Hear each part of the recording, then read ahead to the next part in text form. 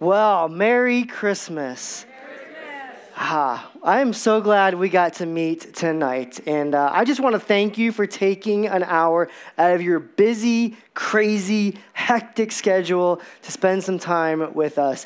If I've not gotten a chance to meet you yet, my name is Tim, and I'm one of the pastors here. And I hope by now you have gotten the chance to watch at least one of your favorite Christmas movies. Whether that be White Christmas, A Christmas Story, Santa Claus, or Elf, or maybe even Die Hard. I'm not sure if that's a Christmas movie or not. But today I want to show you a short clip of the opening scene from my favorite Christmas movie. Take a look. Peter! We slept in!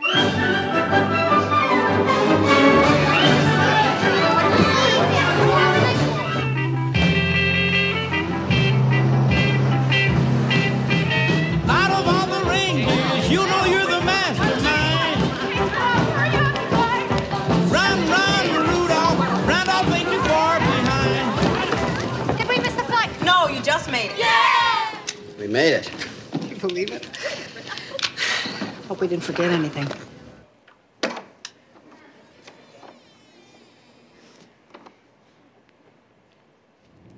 I forgot to close the garage, that's it.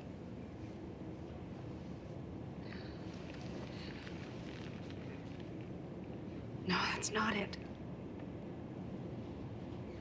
What else could we be forgetting?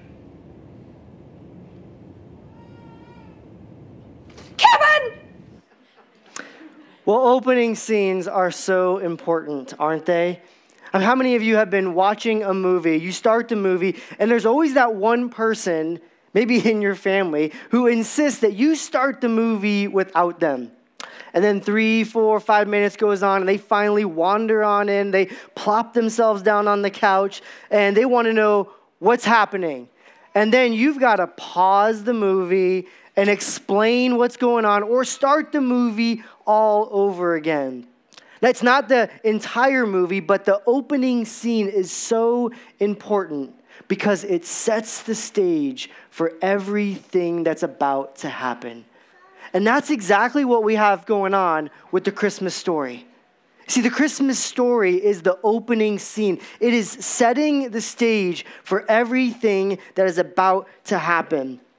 It's just the opening scene. It's not a standalone story. I mean, if Jesus was only here to introduce a winter celebration, it really wouldn't be that big of a deal. I mean, isn't there more to that? But thankfully, there are some incredible details that tell us about the rest of that story. In fact, there's 2 voices that are really important about the Christmas story. And we already heard from one of them. His name is Luke. We heard from the Gospel of Luke earlier today, and he gives some incredible details about the rest of that story. But then the second author is Matthew. One of the disciples of Jesus gives us a completely different perspective on what is happening. And I want you to see what's going on in Matthew chapter 1, verse 18. This is how the birth of Jesus, the Messiah, came about. His mother Mary was pledged to be married to Joseph, but before they came together, she was found to be pregnant through the Holy Spirit.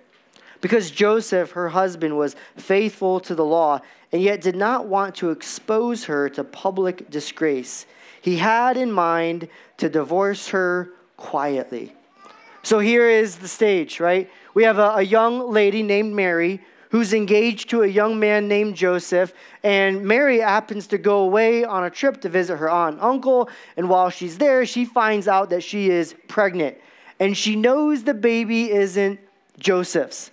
She tells Joseph. Joseph knows, hey, it's not my baby. What's going on? And somehow, some way, God is at work. He's setting the stage. And in that culture, when you were engaged, the only way to kind of undo that was to file for divorce. It was a pretty big commitment. But look at what happens next. Verse 20. But after he had considered this, an angel of the Lord appeared to him in a dream and said, Joseph, son of David, do not be afraid to take Mary home as your wife, because what is conceived in her is from the Holy Spirit. Somehow, some way, God is at work. And tells Joseph, don't be afraid. He's setting the stage for something bigger. Look at verse 21. She will give birth to a son, and you are to give him the name Jesus. All right, throw out the name books, throw out the list and all that. We've got this covered. Because he will save his people from their sins. God is setting the stage with this opening scene for something so incredible, much grander than we could ever imagine. Jesus was coming to be sent on this search and rescue mission. Christmas is so significant. It's more than just this standalone story. You see, Christmas isn't the end of the story. It's just the opening act. That's what I want you to figure out. That's what I want you to see, because God is setting the stage. This is the opening scene. Just like in Home Alone. If Kevin is never left home alone, we have no story. Those burglars don't run through that fun house and get all tore up. Just like Christmas, it's the opening scene setting up the rest of the story. It's not anything more than that. And sometimes we look at Christmas and we just see it. It's the bottom line, or it's the core to everything. And I'm not making light of that at all. I mean, it is a big deal for God to come down as a man. But he's setting up something else. Jesus has come to rescue us from our sins. There's so much more to the story, and that's why we celebrate Christmas. Years after Jesus would die, there's a man named Paul who would write a letter to a church in Galatia, which is now modern-day Turkey. And I want you to see what Paul writes to this church. Galatians chapter 4, verse 4. But when the set time had fully come, God sent his Son, born of a woman, born under the law, to redeem those under the law, that we might receive adoption to sonship. So Jesus, it's pretty crazy. He is fully man and fully God. He had to be fully man to take our place on the cross. He had to be fully man to take all of that punishment for us. But then he had to be fully God to be the Savior of the world, to redeem us. Before that, Paul actually writes this in Galatians chapter 3.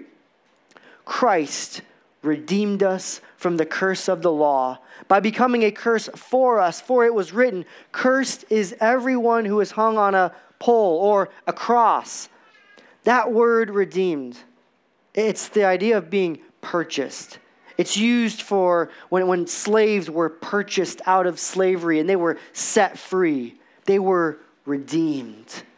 They were redeemed and set free. They were made sons and daughters, and then they had their freedom. And the same is true for you and I. Jesus died on that cross to purchase us from the slavery of sin, to purchase us out of the darkness, to bring us into the light.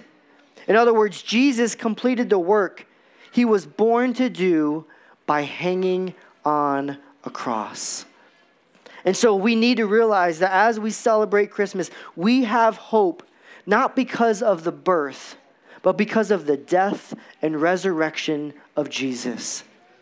Because he came for you, he lived for you, he died for you, he was raised from the dead for you. And so that opening scene, that birth, is setting the stage for the rest of the story. That he would come and he would die for you. He would give his life for us. So here's what I want you to see. That Christmas gives us hope.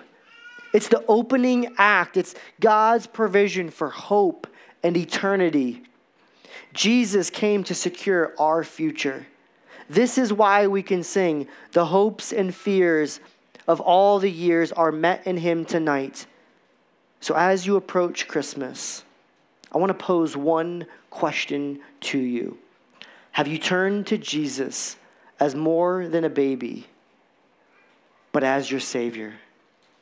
Not just a Savior, but your Savior. If not, today is the day.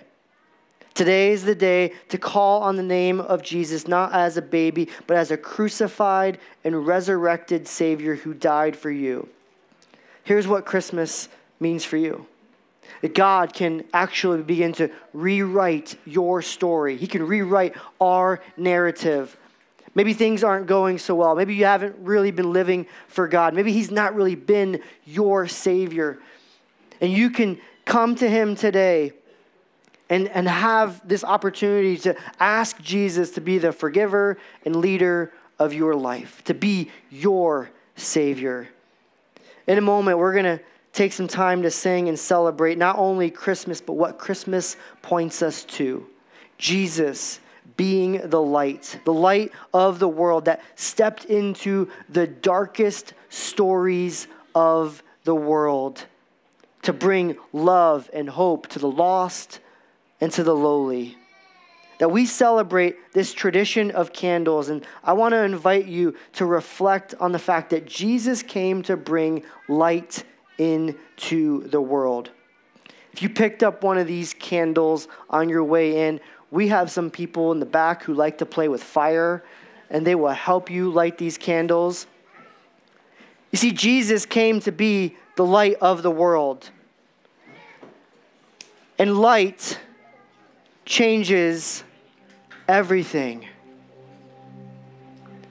Light is powerful. And here's what John, one of the disciples of Jesus, tells us.